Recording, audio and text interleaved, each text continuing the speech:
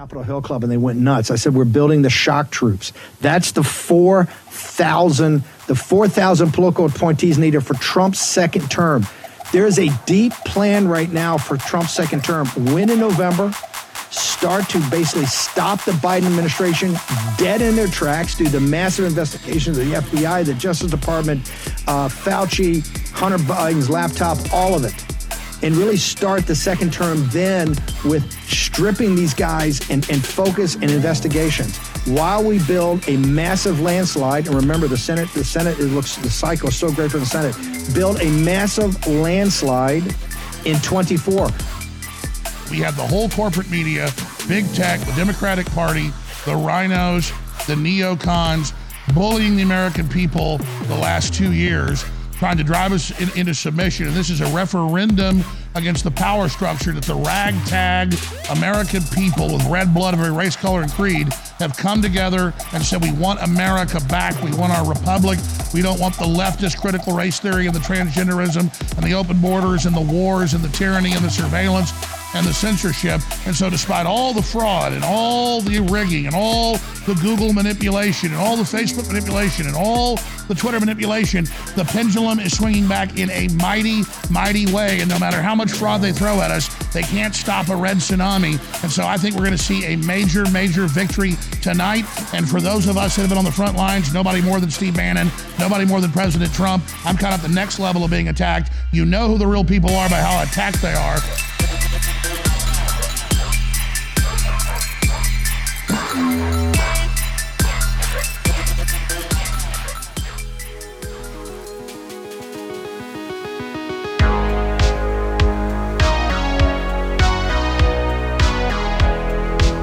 Welcome to Wet Wired. This is episode 20, our special coverage of the fallout from the 2022 midterm elections. I'm Sean Ondas. And I'm Julian Paul Butt.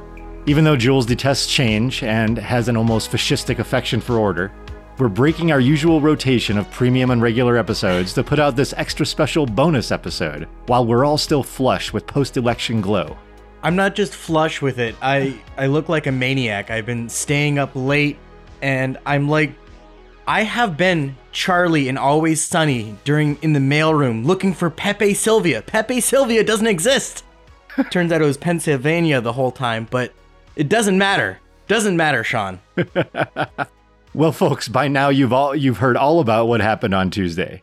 After all the promises, predictions, and fortune-telling from Republicans about the red tsunami that would crash into all of us, a sitting Democrat with terrible approval ratings, and over 8% inflation, what was promised to be a red wave turned out to be just barely a trickle. It's almost a tie. There's been, after all of that flustering and campaigning and talking about kids using litter boxes in elementary schools. The critical race theory is going to come from under your bed, and it's going to come and it's going to eat you. It's going to gobble you up, and kids. Just campaigning on all of these fringe issues, like forcing children to have bottom surgery in hospitals in Massachusetts. All of these things happened, and it still ended up to be a tie. And it's all going to come down basically to this election in Georgia, the runoff election on December 6th. Between Warnock and Herschel Walker. I don't know. I think I pretty much am sure that Herschel Walker is going to win, because at this point, everybody knows everything.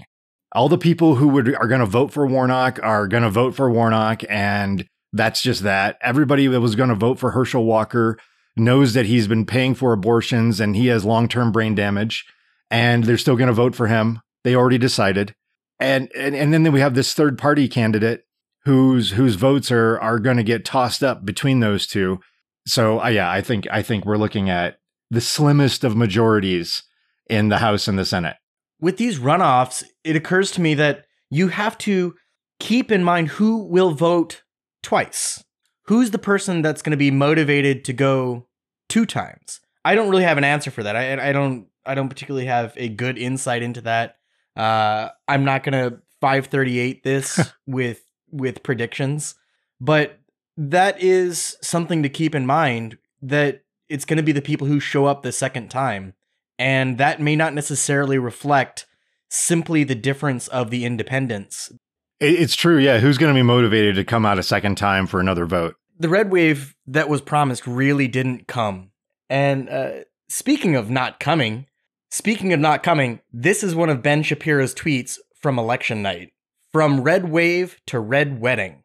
He was not just an happy. absolute nerd too, with the Game of Thrones reference. He was not happy. I listened to him go off for an hour, how long his episode was on the Ben Shapiro show. And it's more accurate to say I suffered through it. The way that his voice sounds.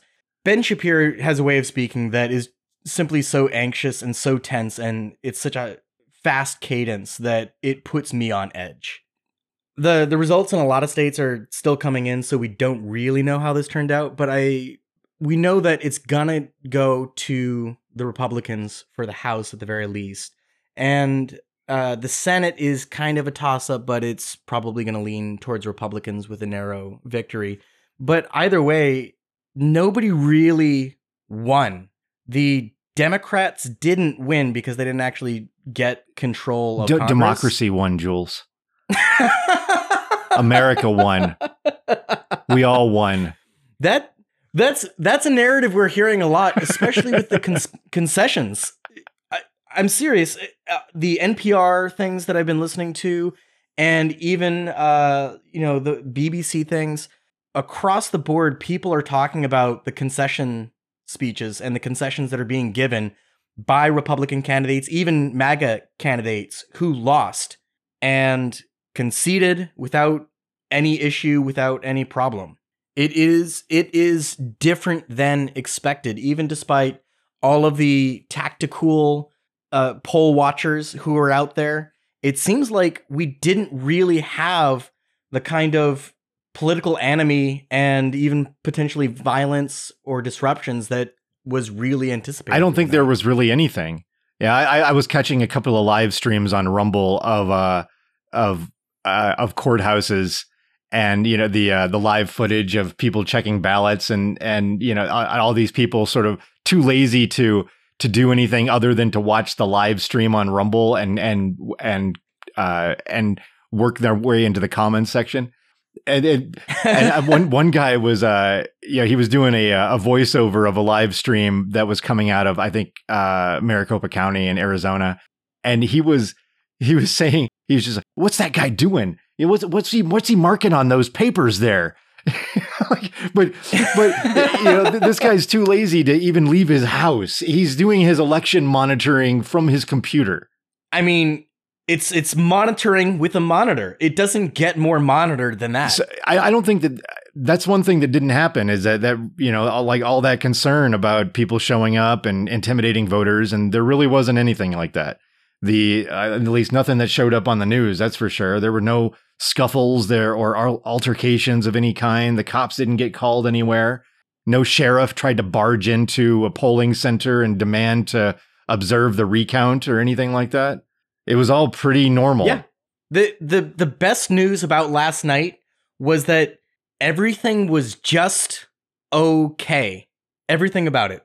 Democrats were widely expected to lose badly. That's one of the things where the okay comes in. This is partly from inflation. This is the devastatingly low approval ratings. And also, they're running the mediocre candidates that we talked about in the last episode they were about as bland as toast without anything on it. I mean, Thank you for choosing a new metaphor. You're welcome. I almost said toast and beans to make it British. As long as it's not fucking mayonnaise or no spice or anything like that.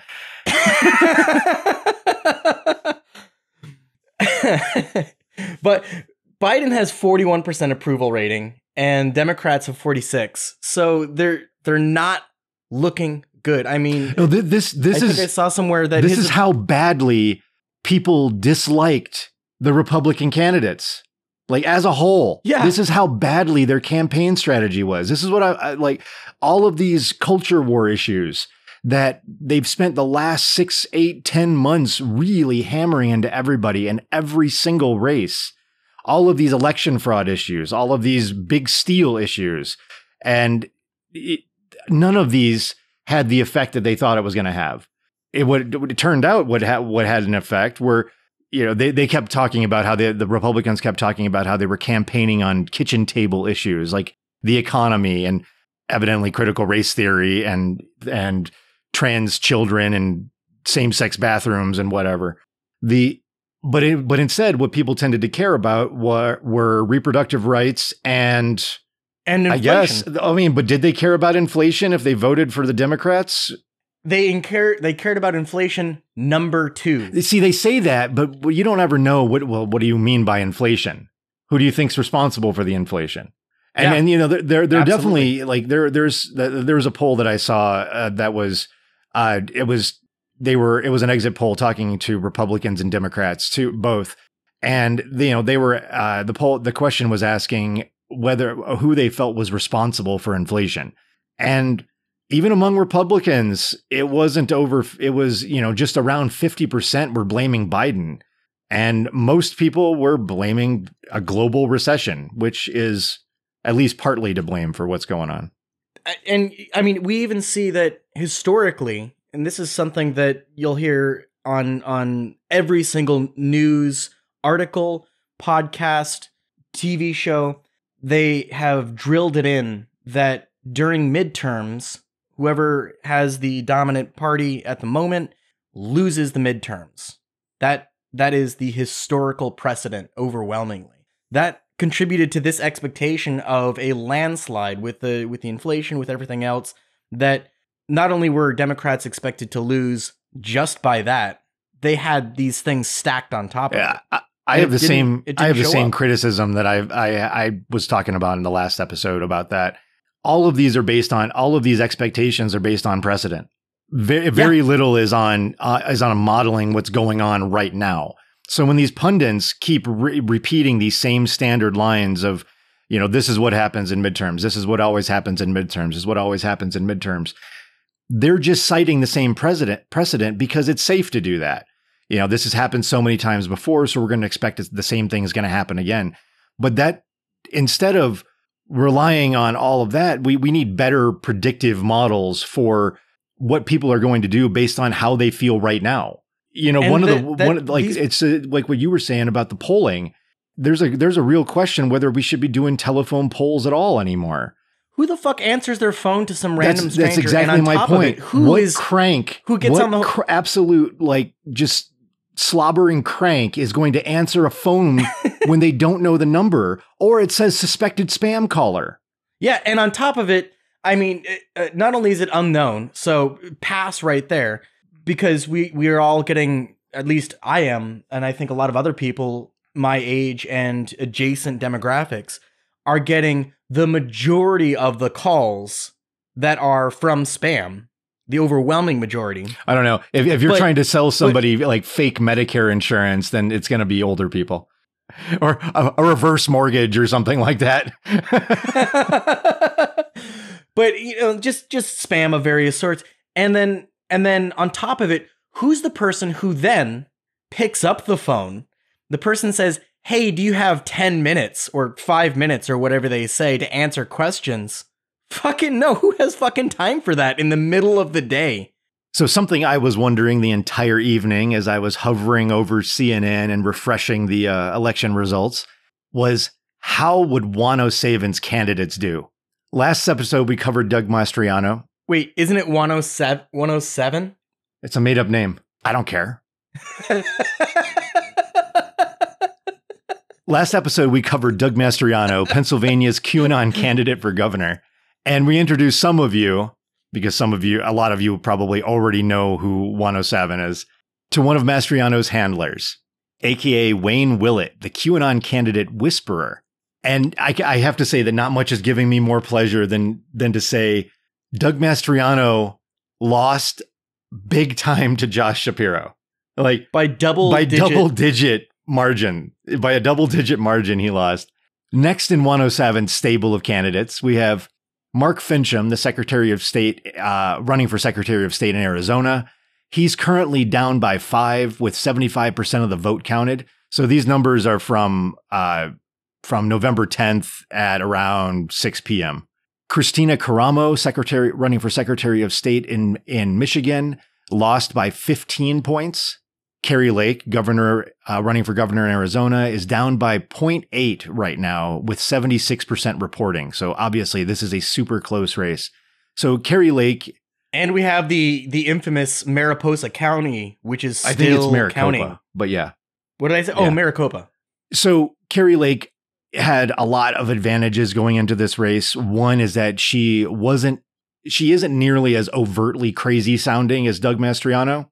And the other is that she was already a television personality. She was a local TV anchor for years and years and years. So a lot of people were very familiar with her, especially the people who are going to go out and vote who still watch television and local news. So yeah, this is definitely going to be a super close race. And who knows what's going to happen? I mean, she could easily win it or lose it. And then there's Crucially, Arizona flipped for Biden. Yeah, it's true. So we don't know exactly what this is going to turn out to be. Then there's Diego Morales, who ran for Secretary of State and won in Indiana by 13.9 points. And then Jim Marchant, the original candidate that sidled up to 107. He is up 0.2% in the Secretary of State for Nevada race with 84% reporting. He is probably going to take that one too. Just because some of the counties that have not finished delivering their results are like Reno, which has a lot of votes, and it's also leans heavily red. Yeah. Well, I mean, we should keep in mind that there's something to be said for mail-in ballots in many of these cases, where mail-in ballots are going to show up later over the next few days, depending on which state we're talking about, and whatever percentage they represent in a given area. So you're talking about the ballots that the mules are dropping off. Oh, the 2,000 mules, of course. Well, but these ballots tend across the board, they tend to be utilized most by Democrats. Yeah. So the delay in this is part of how the Republicans have claimed election fraud. They said, well, everything on election night was looking red, and then it switched to blue after a few days because these mail-in ballots, clearly it's fraud. But when you look at the numbers, the reality is more Democrats use mail-in ballots. So your expectation of it being the night of, and then it switches in the next few days, is not fraud, but they've used this as a huge part of the narrative. I don't know that there's anything that says that a state has to count mail-in ballots second. It seems like they could count them simultaneously, though. Well, that is true, and some states have made it so that, I forget which ones off the top of my head, the mail-in ballots cannot start being counted until election day. Yeah, until the polls close, actually. Not just election day, but the closing of the polls is when you start counting all the ballots, regardless of their source. Which is part of the fuckery of the Republican Party to increase this kind of difficulty, and I think increase this kind of narrative. I mean, maybe. It depends. Like election rules are determined on a state by state basis, so you're going to have those changes are only going to show up in states that is going to have a Republican Secretary of State. So yeah, I haven't. Which is exactly what Juan was trying to make. Well, that's what he was trying to do with running all these candidates. And now of the people that we just mentioned, those are less than a third of the total number of candidates that he was running in this election. Just that most of them didn't even make it out of the primaries for the midterms. So it should be clear to everybody by now that he doesn't know what he's doing at all, because I'd say about 80% of his candidates lost their races. And about 60% of them didn't even get to the actual election. They didn't even make it out of the primaries. So the thing that's crazy to me about all this is not that this like total QAnon kook did this, because I still think it's a good idea. It's an absolutely solid idea. If you're trying to steal an election, that's a great way of going about it. Tactically, it's absolutely the right praxis. The thing that's crazy to me about all this isn't that, because we've talked about that, is that I've been listening to his appearances on other people's live streams over the past 2 days, and he hasn't even talked about the election. He He literally has not brought it up in anything that I've listened to. I mean, maybe just this briefest moment talking about, something to do with it, but not the fact that almost everybody he ran lost. He only really he's got 2 solid wins probably with Morales and Marchant. And that's about it. So what he's been doing instead of talking about the election is talking about for example, he showed up on David Nino Rodriguez's podcast, which is Rodriguez is a boxer who's a big QAnon guy, and he talks to Juan Savin all the time. And Savin just keeps talking about how Trump's playing this long game and that he's trying to force the deep state to arrest him so that he has an excuse to announce that he's running for president in 2024. That's it. I mean, he just instead of addressing, any of his inadequacies running this pack that has just crumbled around his feet, he's talking just nonsense. And when he's not doing that, he's still talking about Nasara Jassara. And him saying the deep state arresting him is that scene in Monty Python where the peasant is talking to the king, and finally the king gets frustrated with him and starts manhandling him. He says, look at the violence inherent in the system. Do you see this? You all saw that. I think what we're seeing in this midterm election is the unity that we have been seeing during the Trump presidency and for a good while after his presidency going the fuck away. It is really splitting apart at the seams. This is from a Washington Post article that is titled "How Trump Infighting and Flawed Candidates Limited Republican Gains." The Republican outlook had gone from glossy to grim since the July campaign finance reports. Despite $5 a gallon gasoline and a historically unpopular president, Democratic Senate candidates in pivotal states had big financial and polling leads. First-time Republican candidates propelled by former President Donald Trump, on the other hand, were viewed unfavorably in Pennsylvania, Ohio, Arizona, and Georgia. But Scott's hopes of a united GOP response were dashed as soon as Senate Minority Leader Mitch McConnell, Republican from Kentucky, stood to address the same room. Send 20% of the money from their leadership PACs, he told the senators, to the Senate Leadership Fund, SLF, an outside group controlled by his own loyalists, according to a person familiar with the matter. So what this means for the GOP is they are splitting their funds and they're making a division where a call has to be made. That's what this is indicating. You have to choose sides about the way going forward, whether it's the loyalists with what Scott is doing, or we're talking about Mitch McConnell. It's not simply the grand old party with MAGA and Trump at the helmet anymore. And establishment Republicans have been waiting for ages, especially McConnell. McConnell has made it very clear that he fucking hates Trump. They've been waiting for so long to shake loose Trump and his liability and the MAGA crowd because they're establishment. They're trying to, but now, if they get a majority and now they're going to vote for who's going to be the leader of the Senate, Scott really has a shot. He really does have a shot. I want to point out something about that Post article, because there's a lot of articles that are being written now about how the red wave was always going to be a fallacy, was always a mistake and it was never going to happen. The same guy who wrote this article, he wrote an article on the 23rd titled "Democrats Fear the Midterm Map is Slipping Away." So he just has one in the holster for whatever happens. I mean, I think that's what's happening in a lot of these, is that there's an article written for both sides of this, ready to go out the door as soon as a clear leader is showing up in the election results. So the huge public figures on TV have clips about them for their obituary ready to go, well before they even die. I mean, like CNN and things like that, like huge public figures, they already have the clips.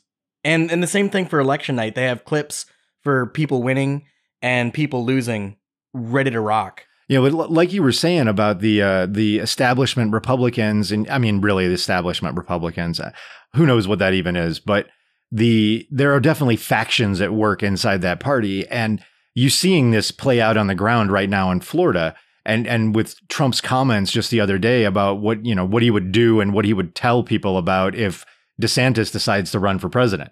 Yeah, he says, I know some very bad things about him. Yeah. And he said, it's really becoming things his clear. wife doesn't even know. No, things that... Oh, I don't remember what it is. Well, with DeSantis, he's the clear next challenger. He doesn't Trump have a chance, though. for the next. He doesn't have a presidential chance. He doesn't have a election. chance in a primary against Trump. No way. I mean, all he has to do is insult his wife or say something about his dick or his hands. Who's to say? He just has to keep talking about how DeSantis was walking around with Biden after the hurricane. That's it. That's all he has to do. All he has to do is talk about where was DeSantis when the FBI raided Mar-a-Lago. Yeah, well, in all of this, what we are seeing in this midterm is, and we're going to talk about this more, the huge fucking L's that were racked up for the MAGA candidates. And that, I think, for the Republican Party demonstrates that Trump's stranglehold is lifted. To what degree, I don't know. I'm not a soothsayer. But that has been one thing that has made a lot of Republicans that fucking hate Trump so reluctant to openly go against him. See, his stranglehold is lifted, but it's not like it's lifted because it's actually lifted. It's lifted because he's not on Twitter. That's which could change, that could change now that Daddy Musk that could is change back. tomorrow. There is no telling what's going to happen. If Trump gets back onto Twitter, I mean, and maybe he won't go back onto Twitter because he's so financially wrapped up in Truth Social now that if he leaves, it'll collapse. If he goes to Twitter, he's going to take all Yeah. of those users with him to Twitter. Who knows what he's going to do? He might be willing to take that as a loss, and so that he can have his platform back. Because once he gets back over there, and he starts talking about all the things that got him all the attention in the first place.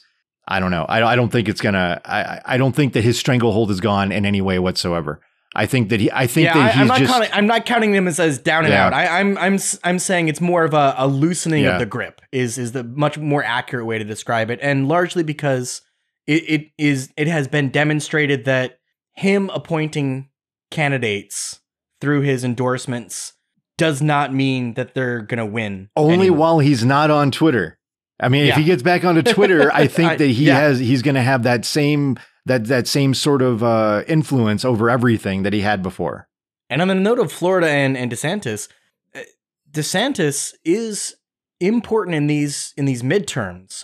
We expected him to win, but for the most part, by we I mean there's a wide expectation across media and analysts and the rest of it that he was going to win without much difficulty. Look who he was running against. There's no way he was going to lose. They pulled somebody out of a cemetery to run against him. What makes him significant here is that his state carried the majority of the seats in the House. Well, that's what Which is going to be tied directly to him. So I did the tour of MAGA live streams all over the internet on election day. So this is what I learned while I was watching Charlie Kirk's show.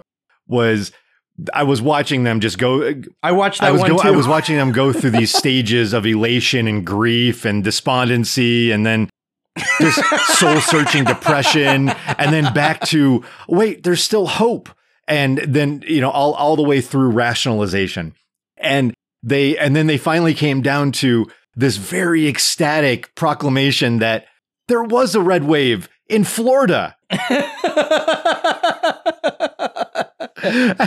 And because they were just so struck by how terrible all of these Republican candidates were doing across the board, except in places like Florida, South Carolina, Nevada, You know, where it's like, where what do you expect? Of course they're going to do fine. Ben Shapiro, when I was listening to the podcast that I mentioned earlier, was even mocking with an affectation of Trump the ridiculousness of the candidates that were being run by the MAGA crowd.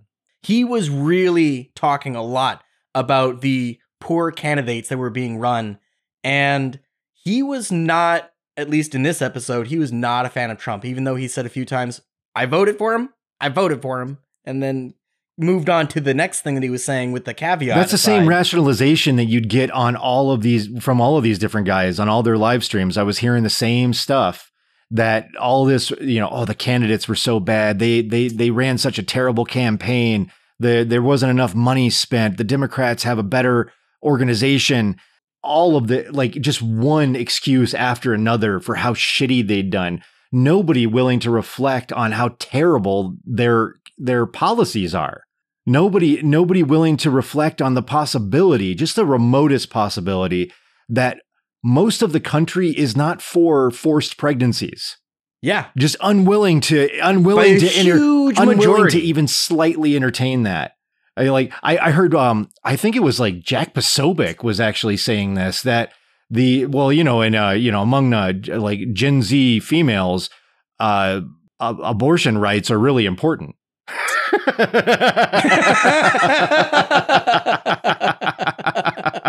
They really like them. No fucking way. None of what happened in Florida should surprise anybody. While the Republicans are trying to whip up all this momentum before the election, the Democrats were sending out these desperate fundraising emails. I can't even tell you how many I got from everybody all across the country. But the one that really stood out was the one that came from Charlie Crist's campaign. Have you given up on me, friend?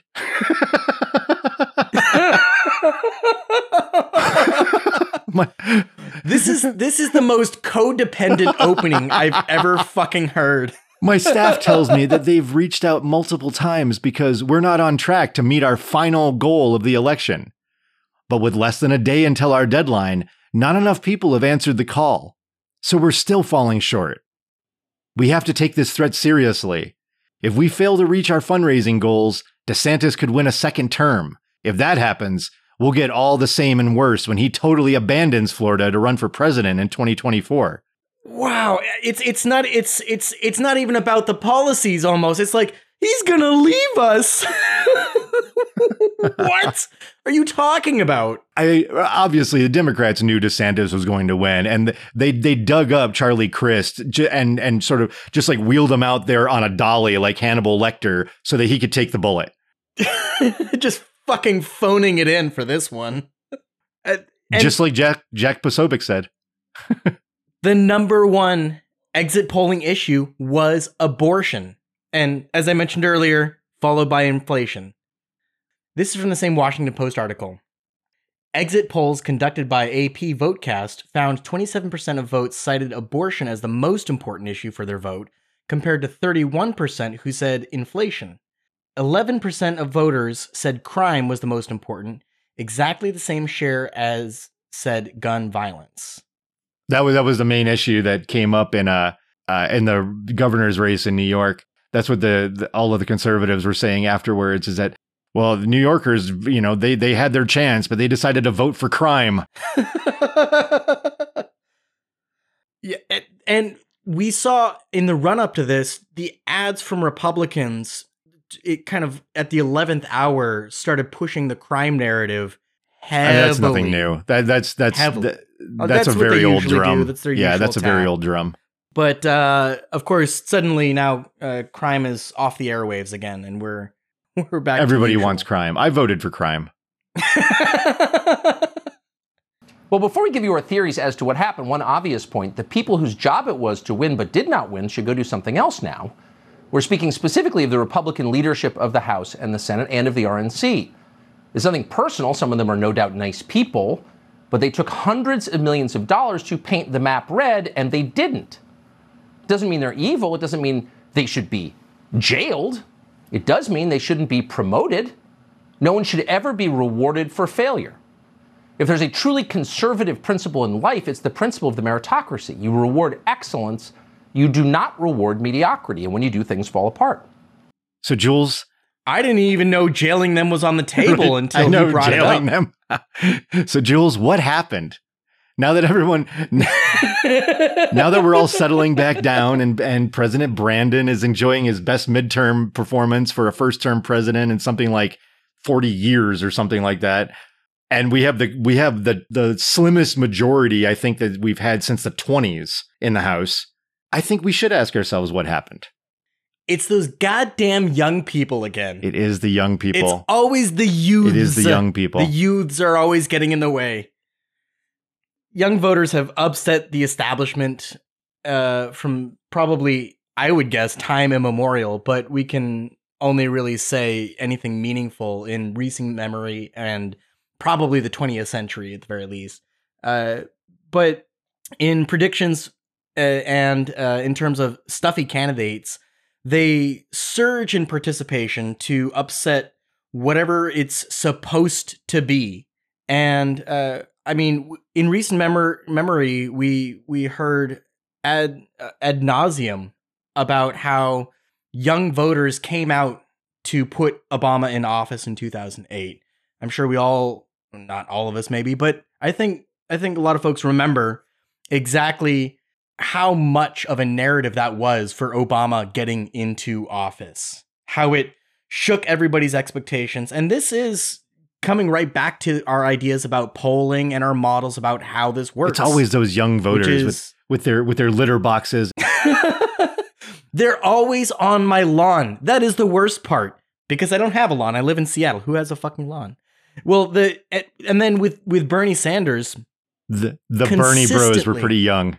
The Bernie bros were pretty young, and it turns out not necessarily bros. But you look at the age split of progressive voters and who favored in the primaries, who favored Bernie versus who favored Hillary, her being obviously the right-wing version of the spectrum between the two. And it was an exact proportional breakdown from youngest overwhelmingly favoring Bernie to eldest overwhelmingly favoring Hillary. And I mean, it was just like a perfect pie chart. And then, I mean, we even had Corbyn in the UK, the same thing. And again, we have AOC. Yeah, it was the same thing when she got elected. It was largely younger people that were voting for. And then even in these midterms, we have the same thing occurring once again, where the narrative, I say narrative as if it's not true. The narrative is there, but it is reflecting a reality of how these demographic segments are voting. I mean, we can look at a network exit poll, which showed that 18 to 29, 60, which was 12% of the voters, 63% were in favor of Democrats and 35% Republicans. And I'm only really even shocked that 35% were even voting for the Republicans. That's almost more shocking to me than anything else. And then the breakdown goes 30 to 44, 51% to 47%, 45 to 64, 44% to 54%. And then 65 plus, we have 43% to 55% for Republicans, respectively. And I mean, we see an obvious age breakdown here in this example, but we can look to many more. This is not a surprising breakdown. Obviously younger people tend to, this whole way of looking at younger voters as disrupting the establishment or the way that things are supposed to be, depending on who you're talking to, is incredibly old. I mean, there's stuff from ancient Greece where older people are talking about how the kids today have no values and they've lost all their sense of morality. This is not a new thing. This isn't something that has to do with our specific civilization. But the breakdown is there, and I think it's worthwhile spending time on this and wondering, well, why do younger people tend to vote differently than older people? Why do they tend to have different values? Why do they tend to have a different idea of morality than older people tend to have? And there are things that change in a lot of people's minds as they get older, and they realize that that all these years are catching up to them. And a lot of these fears of just aging and mortality are taken advantage of in politics to scare the fucking shit out of us. And me speaking as somebody in this 45 to 64 age group, that, I'm in this cohort that is supposed to be absolutely freaked out when there's things like inflation or the stock market drops. What's that song? All of the kids scare the shit out of me. Well, I'm not scared of kids, or of the stock market or of inflation, but this is an age group where all of those messages get directed. It's coincidentally, this works right into the Republicans' pro-business bailout sort of socialism for corporations, but not citizens messaging. And if they can terrify people enough that their retirement savings is going to be wiped out by woke Democrats and Bernie's socialist policies, then they have a shot at getting those people to vote for their candidates, because those are the candidates that are going to save them. Those are the ones that are going to work for the economy and keep the prices at the pump down. Those are the ones that are going to take care, make sure you're going to have enough money when you're old. But we have the doom and gloom, brimstone and fire narrative in the right wing of the Christian church that sounds eerily similar to the right wing of the Republican Party and conservatives in general, that is there to scare the shit out of you. It is talking about crime and all these foreigners coming in to steal your money and take your jobs. And it's all about the young people whose total morality-free lifestyles are going to unravel the very fabric of society as we know it. And all of a sudden, you're going to be poor and attacked in your home. And you see all of that fear mongering about crime and immigration and unemployment and losing your job or your retirement account. That only works if you keep people in this constant state of precarity. That only works if you have privatized healthcare with the exorbitant medical expenses, and where one major medical problem can bankrupt you. That messaging only works when most of the citizens are teetering on the edge.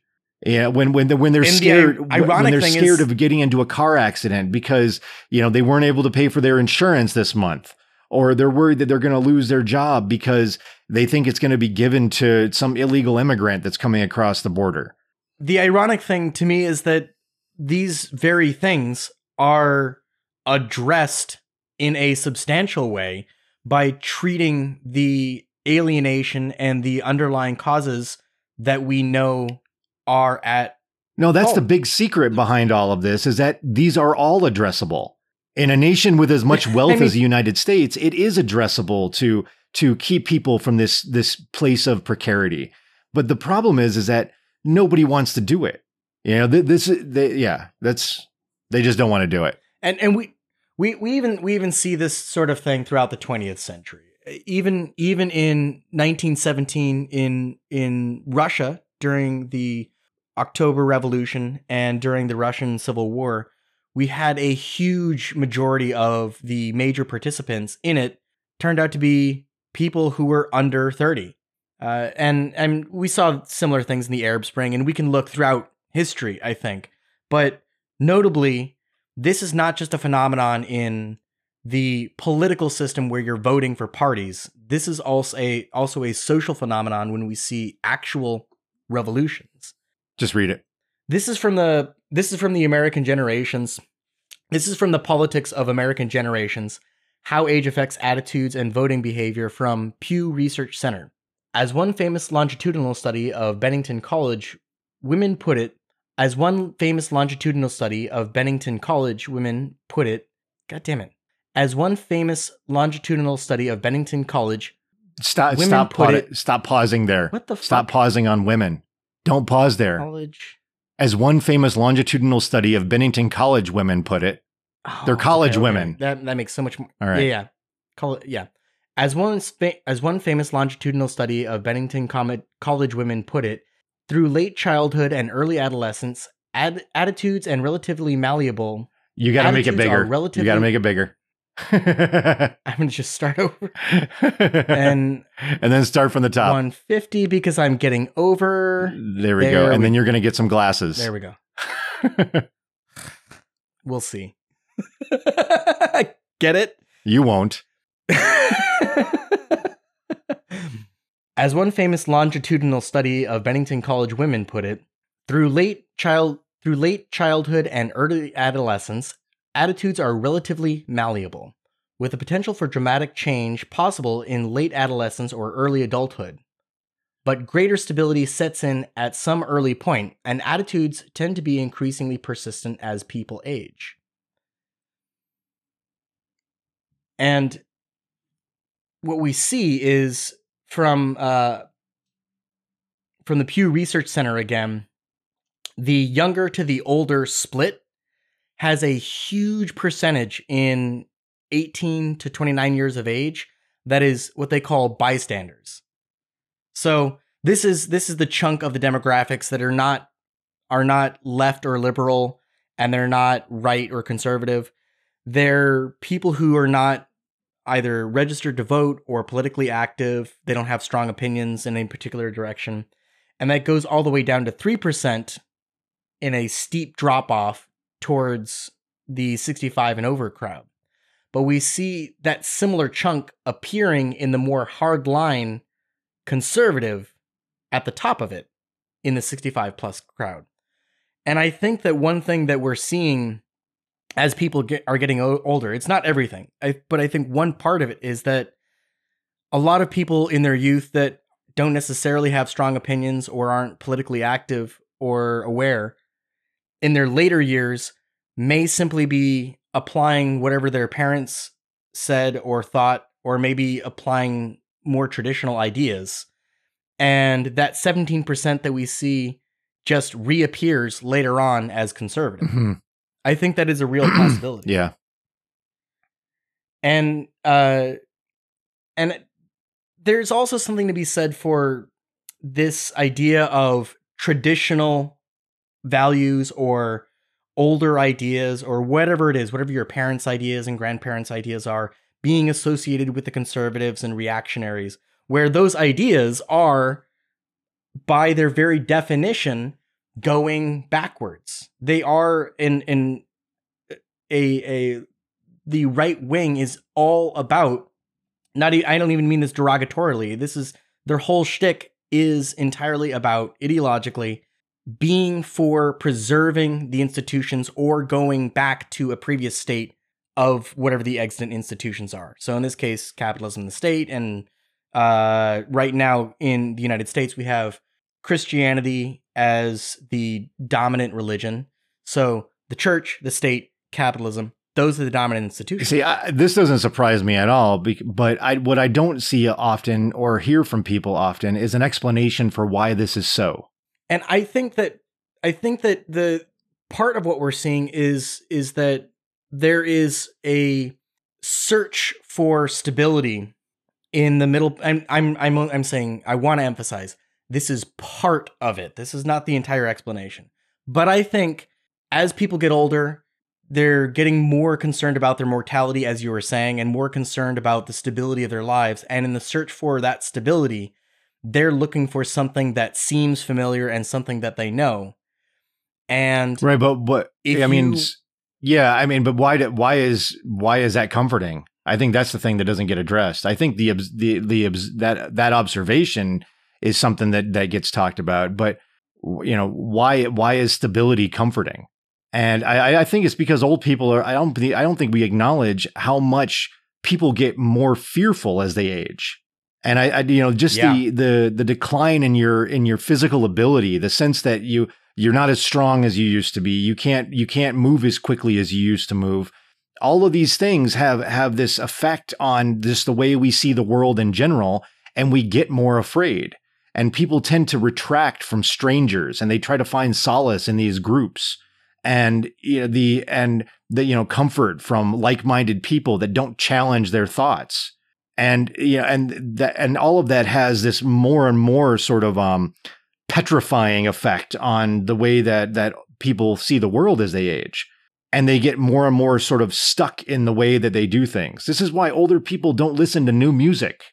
It really is. Their tastes are frozen when they had more physical power, when they were younger, when they were stronger, when they were less afraid.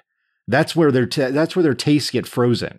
And I think that there are obvious exceptions for this, and I don't know if there's an antidote or if this is just the way the fuck it is, but I think that really does explain it. And this is, our political parties have evolved, over time to take advantage of these different attributes.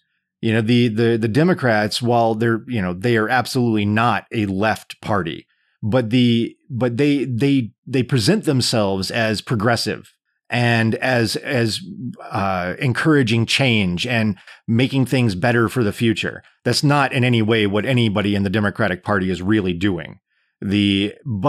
Or has done historically. But I mean, there was a time when the Republicans were the progressives. That wasn't that long ago. Wasn't long at all. And that's the messaging that they want to send out there. That's the attention they're trying to draw. The same thing, the same goes for the Republicans. They are very much trying to draw the attention from the people that are afraid. The ones that, like I mentioned, are afraid of losing their retirement account during a recession or when the stock market drops. Those are the ones. And that's why the same people that are talking about all this shit about immigrants are the same ones trying to sell you fucking gold on their websites. It's why it's the same people. That's why, because the people who buy cryptocurrency as a hedge against inflation. Why, by Jesus. But that's because you are the same goddamn demographic. If you're on Tucker Carlson or if you listen to fucking Glenn Beck, then you are that demographic that also is going to be afraid of losing your retirement, and that means you're going to buy the gold.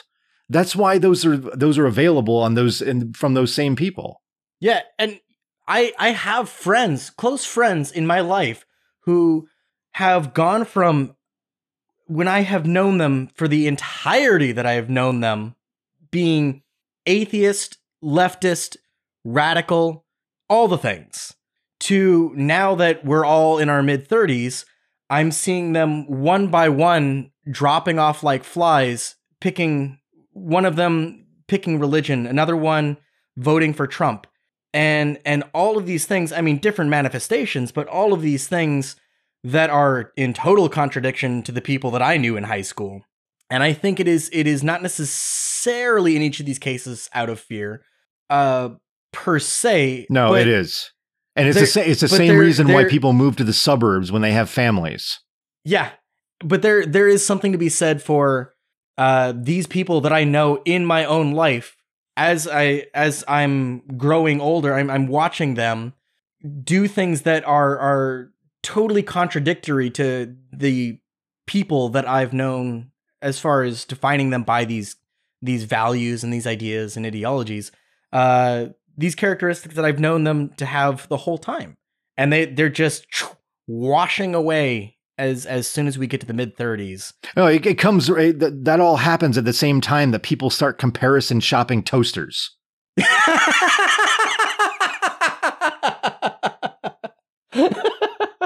And there's also something to be said about when these populations are being measured. So young people are growing up in an era where new values have been introduced to the culture and the time and the place, and are accustomed to that. So as those trends shift, as those values and those beliefs and whatever political or economic transformations are happening in a culture or civilization are going on during the period that people are young, those younger people may be favoring those changes, or at least accepting of those changes and moving towards greater changes in their ideology. And then as they get older, and their ideas get a little bit more stuck, and that transition goes from being much more malleable and open to new ideas and taking in different possibilities and different models and being able to change in that respect, to being steadfast and only listening to the same kind of music that you listened to 25 years ago and no new artists and no new tastes. Well, whatever that was is stuck in the past and therefore becomes inherently reactionary. Well, it has to be reactionary. And whatever. It's not an accident that this is also the same crowd that talks about how good things used to be. And for some reason, this mythological era is the 1950s, when everything was, when everything that was fun was illegal. You weren't allowed to be openly gay and women couldn't have bank accounts. Yeah. I mean, that's exactly it. And then, whatever is the case now as a normative, whatever is normative now is going to be the past in the future. And in order to go back to now, you have to be reactionary. But we've been looking back at the 50s, though, for 60 years. Yeah, what is it about It's not like the 50s? anybody's going back. And I mean, see, so some of this, you can tell like the generation that is setting this narrative, because that's what's about the 50s. It's about what generation was young in the 50s. And you look at the age, the way the age skews, and in the House and in the Senate, you look how old some of these fucks are, and you see like, oh yeah, that's when they were in high school. Eventually this is going to go away, and you might have some people, this might disappear for a while, but I'm not so sure that it will, because right before it was the 50s, this was the same crowd that was talking about, the last time that our nation really had any valor was in World War II. And now the people who fought in World War II are almost all dead. They're not the ones telling this story anymore. The people that are telling that story are their fucking kids. And therein lies where I have a question and not really any answer to it. It's something that I've thought about, and I even want to possibly explore more in a future episode. But I mentioned that I was shocked at the 30 whatever % that actually voted Republican who are in the Gen Z demographic. And I really don't get them. I really don't get that crowd at all. In my maybe just personal experience, I can't fathom why somebody, when they're that young, wants to favor what to me seems like these old fogey ideas. And maybe this is just my mapping of these to reality, but I imagine all these people as being, the kid who reminds the teacher about homework, growing up and becoming an adult, and then voting. But I have a lot of difficulty wrapping my head around Gen Z and younger millennial people who are not just conservative, but like really reactionary. I don't really have an answer for it, but it absolutely exists, and it doesn't seem to map to me to simply having different tastes, because the things when we're looking at interests for young people that map to political ideologies, everything conservative is totally out to fuck Gen Z and millennials and everybody else, but especially that group disproportionately. But if we look at it from the point of view of identity, you want to join a group, you want to join a certain identity and have a sense of belonging, which has a huge role to play in why people are participants in political parties. The irrational being a huge component. In those cases too, it still doesn't make sense to me. But I don't really know. I don't have a good answer for that.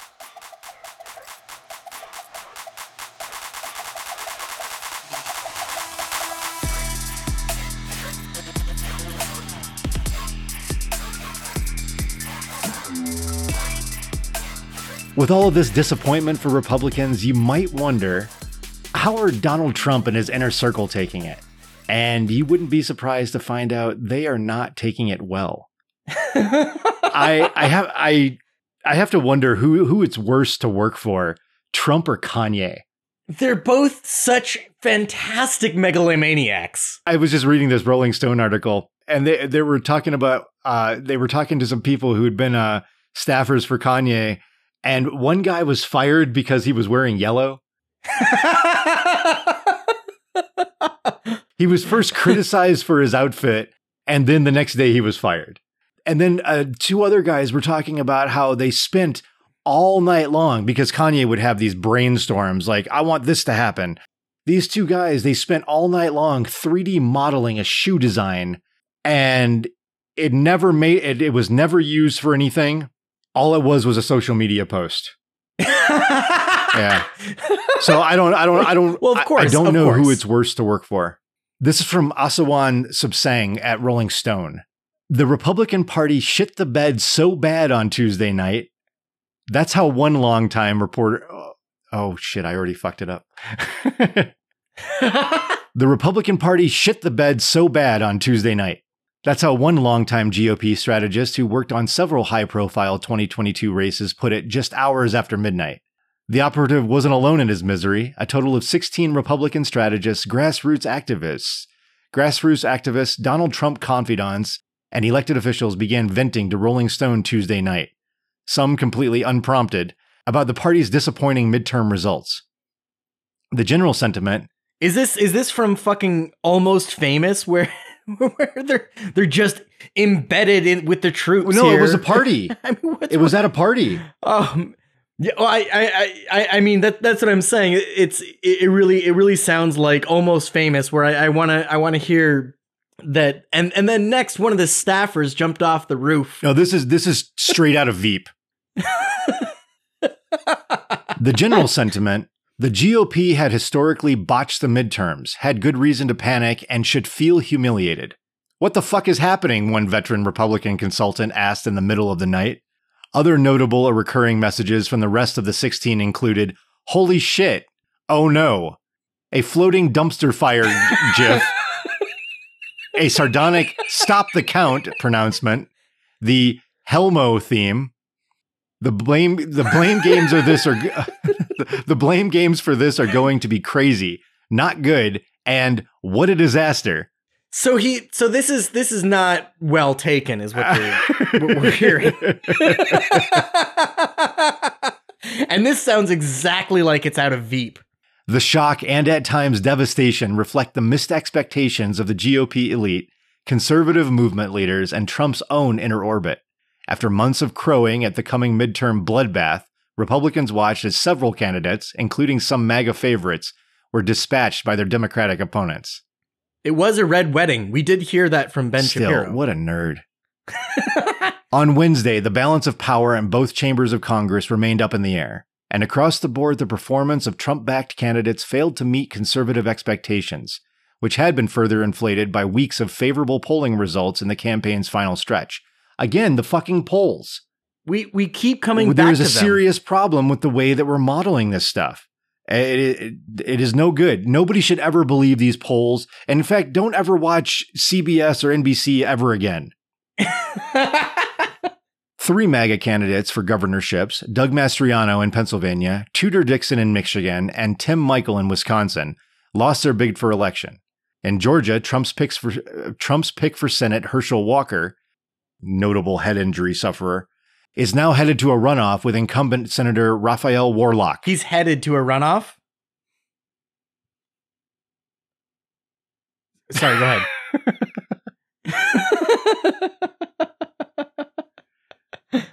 J.D. Vance scored a narrow victory in his Senate race in Ohio, and we are so happy for that. I cannot wait to see what happens with Senator Vance. That's going to be the best. It's going to be a chef's This is kiss. the senator from Teal Capital. J.D. Vance scored a narrow victory in his Senate race in Ohio, but ran well behind the 25-point margin of victory secured by GOP Governor Mike DeWine. That's because nobody likes Vance. He's just not a pleasant fucking person. He's not charismatic. He's not anything. He's a going. paper candidate. I mean, if you could make oatmeal into a person, you got it. You almost said mayonnaise. For Trump, the pain was particularly acute in Pennsylvania, where Trump's team had planned election challenges and a, quote, dress rehearsal for 2024. In the Senate race, Lieutenant Governor John Fetterman managed a narrow victory over celebrity TV doctor Mehmet Oz, whom Trump had supported. And in the governor's contest, a race with real implications for the 2024 election, Mastriano lost to Democrat Josh Shapiro by double digits. At Mar-a-Lago, double digits, and Shapiro was so fucking nothing of a candidate as well. I mean, we have nothing candidates up and down the board. At Mar-a-Lago, where Trump had hosted what was supposed to be a triumphant watch party on election night, the twice impeached ex-president was seething. According to a source familiar with the matter, Trump was privately ranting about Oz. Among Trump's many complaints, Oz's amateurish campaigning and the TV doctor's inability to win big against an opponent who had a stroke. Oh my God, if he was on Twitter, just imagine what it would look like. It would have been a frenzy, a flurry. Trump may have seen some of this coming. Over the summer, he confided in some of those close to him that he was starting to think Oz was going to, quote, fucking lose, as Rolling Stone recorded as Rolling Stone reported at the time. In recent months, Trump, whose own inability to accept his 2020 loss to President Joe Biden led to the deadly January 6th Capitol assault, huddled with various attorneys and right-wing organizations that were laying groundwork for challenging the legitimacy of 2022 elections, especially if there ended up being a tight race in Pennsylvania. At this point, it is unclear to what extent these plans for Oz or any other candidate will be executed. As of early afternoon on Wednesday, it was also unclear whether Trump would publicly accept the disappointing results, or if he would try to regurgitate his fraud lies that dominated the aftermath of the 2020 election. The former president is still weighing his options and how, quote, the former president is weighing his options and how all in he will go on challenging certain races, says a person with knowledge of the state of play. Quote, right now I don't know. Just know that he is livid today. Trump is also focusing on preserving his own standing in the Republican Party. Another person familiar with the situation says the ex-president is now adamantly keeping track of which GOP figures try to blame him during the fallout from the midterms, and which prominent Republicans begin to seriously inch away from him and toward possible 2024 rivals like Florida Governor Ron DeSantis. So there it is. Trump is coming up with his hit list. He has to be the blueberry girl in Willy Wonka in his fucking presidential suite, so to speak. No, no, no. After hearing all this, what does this election mean for the rest of us? For many of us, seeing MAGA dreams sink like this means that the entire country probably isn't going to catch fire just yet. But it also means that we still have all the same problems that we had before the election. Dems not losing much ground is definitely better than having Republicans in charge, but it's still not good. By many other countries' standards, the Democrats would be considered conservative too. So we really don't have a left-wing party in the United States. We have... Not even close. Bernie Sanders is considered to be just barely liberal in most other post-industrial nations. Exactly. In other liberal parties, he would be kind of on the right edge of it. So this is a bit better, but it's not a win for anyone except the corporations. Both parties are entirely captured by their bases. One of them thinks they can gain power by forced pregnancies and banning CRT, and the other one's only message is that everything will be fine as long as you keep voting for us. And a lot of people believe that message. We saw it in action in this election during the lead up. This is from a tweet from a Vox senior correspondent. I'm undecided today on whether to order a pizza from a pizza place that is good but not great, or instead to try a new place that serves cyanide and broken glass. Yeah, it's funny. That's the whole message. I mean, it is funny, but that is the entire message. Except he doesn't mean this in a sarcastic sort of way. This isn't a tongue-in-cheek comment. He means this seriously. He means this like, well, how could you choose between the two of these? And he's right. If you're remotely sane and you're not totally caught up in this like fabricated culture war that's meant to capture everybody's attention, then this is the only way you can vote. If you're going to vote, you're going to vote Democrat. because this is the party that doesn't want Confederate statues and doesn't want to ban books. This is the party that doesn't want Christian nationalists in the Constitution and running and in the Supreme Court. This is the party that pretty much just wants to keep going with the status quo. The Democrats are the party of the status quo. They don't mind inching to the right. They don't mind inching to the left, but they pretty much just want it to stay the same, which, for fuck's sake, that's the definition of conservative. That is the wildest part about it, is that we have reactionaries who are dragging the Overton window to the right every single election cycle and inching closer and closer to fascism and seeing how far we can go without using the term fascism openly. And in many cases, actually openly saying, nah, we're okay with that. Just not from the actual politicians' mouths. But we have that Overton window shifting ever farther right every single election cycle because the only answer that we have from the farthest left party and the farthest left candidates is, well, not these guys and compromise. But when you compromise with somebody who's dragging you, your compromise is always going to shift their direction each cycle. Yeah, I completely agree. And, and this comparison between, the decent pizza place that isn't great and then the cyanide and broken glass, it's not wrong. And it's probably even a healthy attitude for handling an emergency. But what happens after the election? We still have two parties that are each totally complacent about Israel as an apartheid state. Neither has any issue with human rights abuses and lawlessness in Saudi Arabia and giving them weapons at the same time. No one has any energy at all to seriously address climate change. And no one at the national level is willing to seriously address wealth inequality, corporate influence in politics, mass incarceration, the causes of high college tuition, not just student debt, but why it got so expensive in the first place, and currently the real causes of our inflated economy, which are going to be things like higher materials costs, decreased capacity, all the deindustrialization of the United States and financialization of our corporations. That means that we've stopped manufacturing and instead everybody's in like constant austerity measures. Companies are always trimming. They're always trying to reduce these extra expenses. Whereas before, a lot of money was put into things like employee pensions, employee training, employee retention. There's always a crisis, so you constantly have to make sacrifices. Except the only people who are making sacrifices are the majority, and in particular, demographics who are oppressed and otherwise marginalized. That's the deal with austerity measures. Austerity measures only affect the people who are using these services or receiving these benefits. When we cut things like employee pensions, or we cut healthcare coverage and reduce healthcare coverage, employee paid coverage, which it shouldn't even be employee paid. We should have socialized medicine, for fuck's sake. They pay less money for better healthcare in other countries. That's insane. In every other industrialized nation, they pay less money for better healthcare.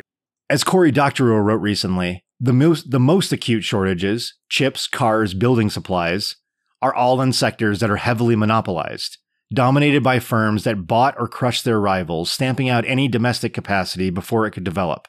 These monopolists, heavily backed by private equity, led the pack when it came to selling off, laying off, and draining reserves.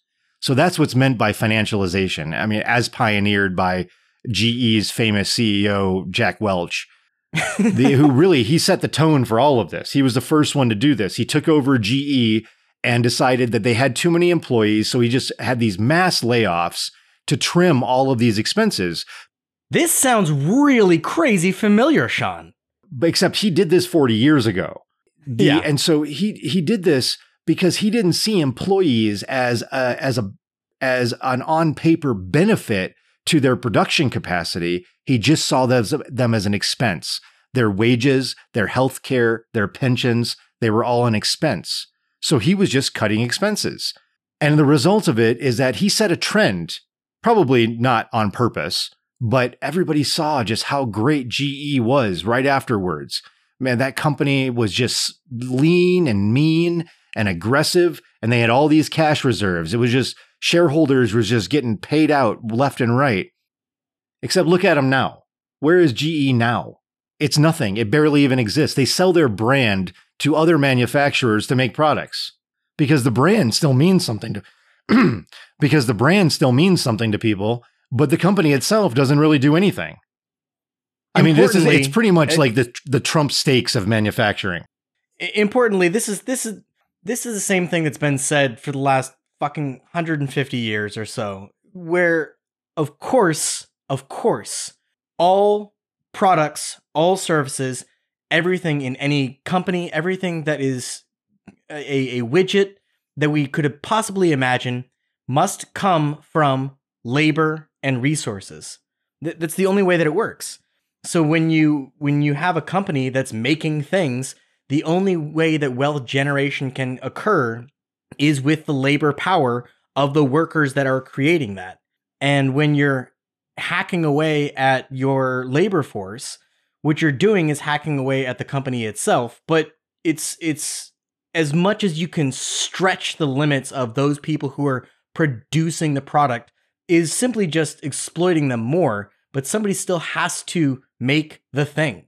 And at the end of the day, all wealth generation comes from that. To make that happen, what they've done is they've shifted manufacturing out of the US to low regulation places like China and Vietnam, where they actually can legally exploit the workers. And so by doing so, they've reduced the US manufacturing capacity and made a profit at the same time. So what's happened is that we've completely, we have deindustrialized the United States. That's why you couldn't get a face mask during the beginning months of COVID. And when you did, they came from China because nobody makes them here. You can't make them here. Yeah. They couldn't arrange the production facilities to make this happen. So we had no reserves in place when the pandemic hit. And so people were wearing bandanas and fucking socks on their faces. and just like Dr. O said, is that a lot of this has to do with, it's not exclusively monopoly price gouging, but a lot of these areas where materials are more expensive are areas that have been heavily monopolized.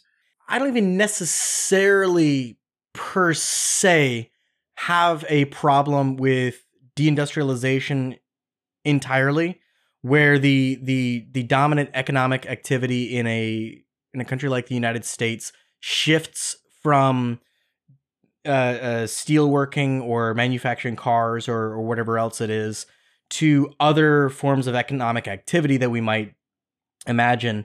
But I do have a problem with the economic forces that are making that happen and why they're making that happen, why that's a necessity, an economic necessity for these major corporations, because they're competing in a global scale. So the way that they do that is by exploiting those workers in China. Well, that's why Indonesia, they've left here because we have worker protections. That's why they left.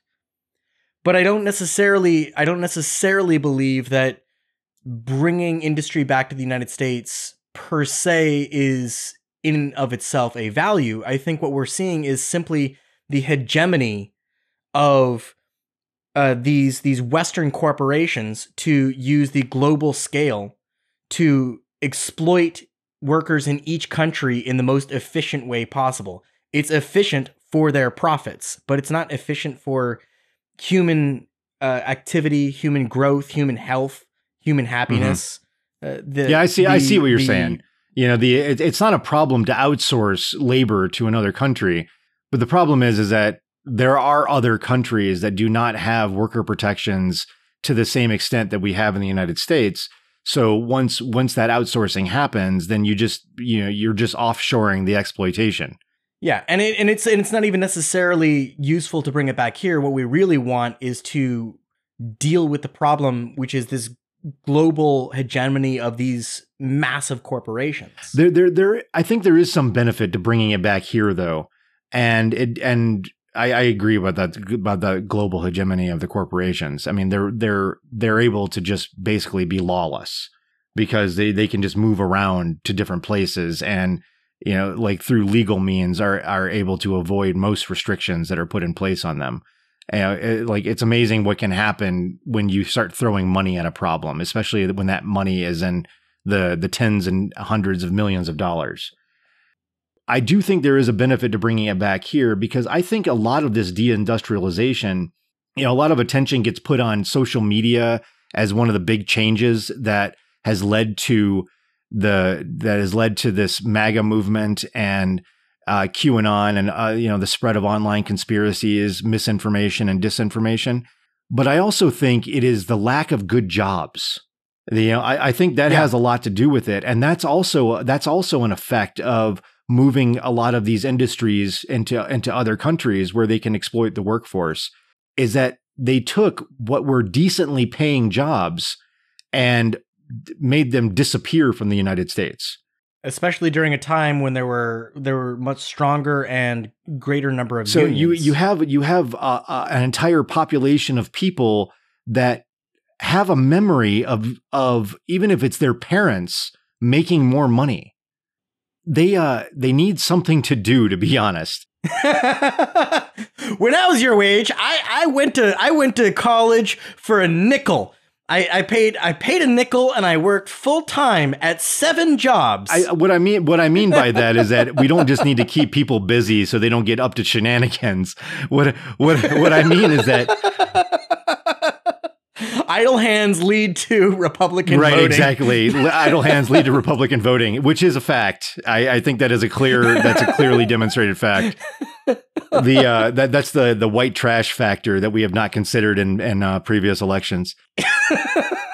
But what we need to have is we need to give people a humane chance to improve their circumstances. It has to be there. There has to be a way for people to make a decent living. And just continuously, I'm all for increasing the minimum wage because it's been stagnant for decades. I mean, these mild increases have done nothing to reduce the gap between the economic output of the United States and where the minimum wage is now. If you compare it, back to what it was 60 years ago when minimum wage was first introduced, it was much. It has been left behind by our nation's economic growth. So it is totally detached from the actual cost of living. I do think that should be brought up, but at the same time, that's not a fix. That doesn't repair things. What repairs things is, things like education subsidies, like we used to have, up until the 1970s, basically up until Reagan. That used to be a thing. University subsidies, college subsidies was a thing.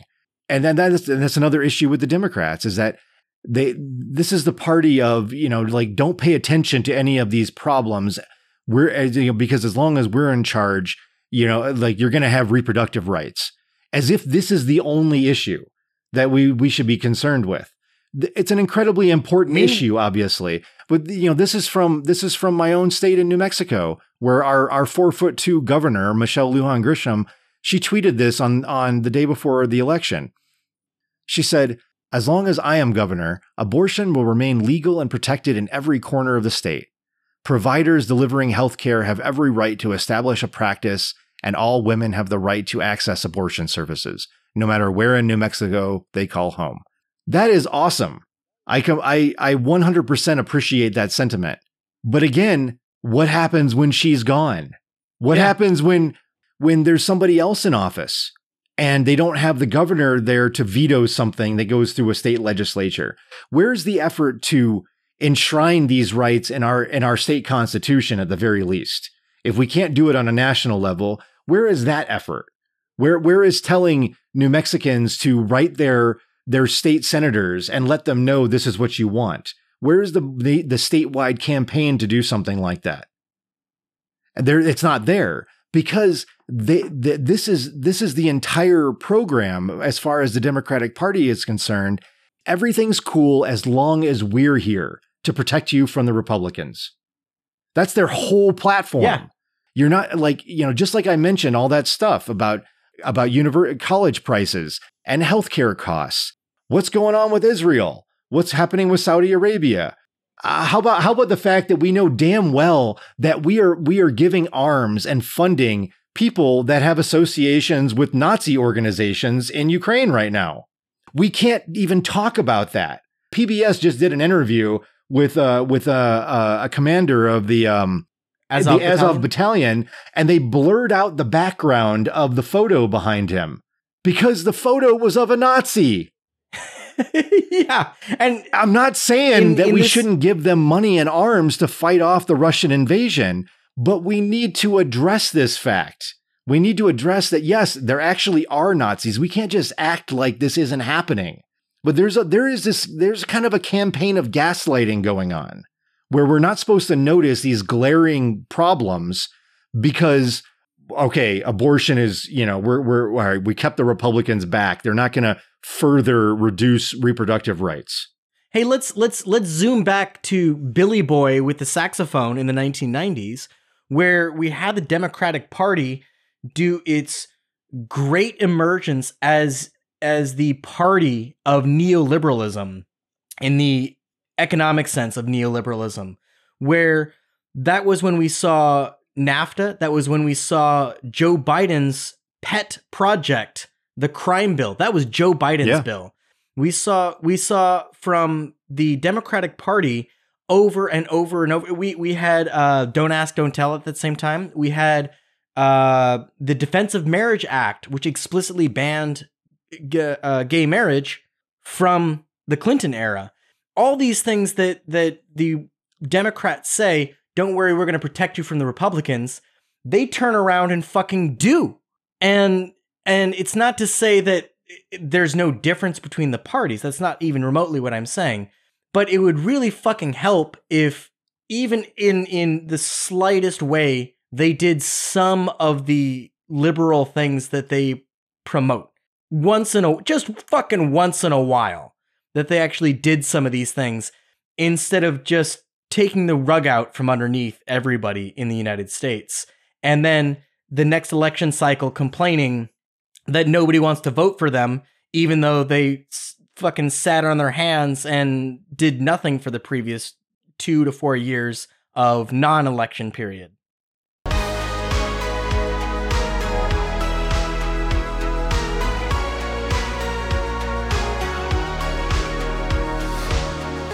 Thank you for listening to another episode of Wet Wired. If you'd like to support the show, you can find us on Patreon/Wet Wired.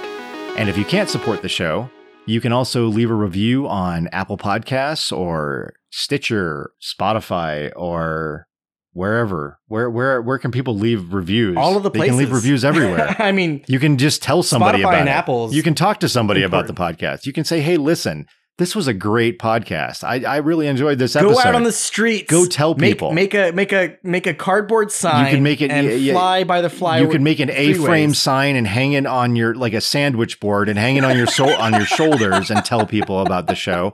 You can put up a flyer. Hop on Parler. Yeah, exactly. You know, by all means, share the podcast on your favorite social network like Parler, Gab, or Truth Social. MeWe. MeWe. If you're currently watching the decline and fall of Twitter, you can find us at Wet Wired there. At Wet Wired Pod. Oh yeah, sorry, at Wet Wired Pod. And I think that's it. That's it. That's all the things. All right, everyone. Happy Thanksgiving and enjoy your freedom. God bless America. We'll see you next time. Bye. That person behind him on the wall is a famous Ukrainian Nazi collaborator, right? His name is Stefan Bandera, and he participated in the Holocaust in Ukraine. So he killed, he helped the Nazis to kill Poles, right? Polish people, and he's a straight up Nazi collaborator. That's it. That's all you need to know about him, and. There you go. So here's a picture of him. You can see him, right? So that's who he has on the wall behind him. This Ukrainian mayor. He has a portrait of a Nazi collaborator on the wall behind him. And he is, of course, himself a neo-Nazi, this mayor, because there's actually another article about him. Let me read this to you. This is from the Jerusalem Post, okay? The headline says, local Jews in shock after Ukrainian city of Konotop elects neo-Nazi mayor. Do you want to take a guess?